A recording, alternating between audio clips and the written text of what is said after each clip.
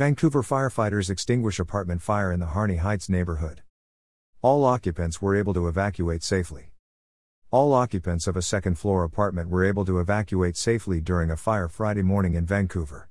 Just before 11 a.m. Friday, February 25, Vancouver Fire Department units responded to an apartment fire at 3901 East 18th Street in Vancouver's Harney Heights neighborhood. Responding crews noticed a column of smoke up to a mile away. The first fire apparatus arrived within 4 minutes and called a second alarm as they found smoke and fire coming from several windows around a 2-story apartment building.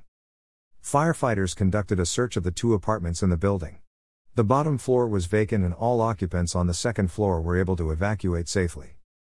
Firefighters initially attacked the fire by spraying water from the outside before entering the apartment with their hose lines once more help arrived.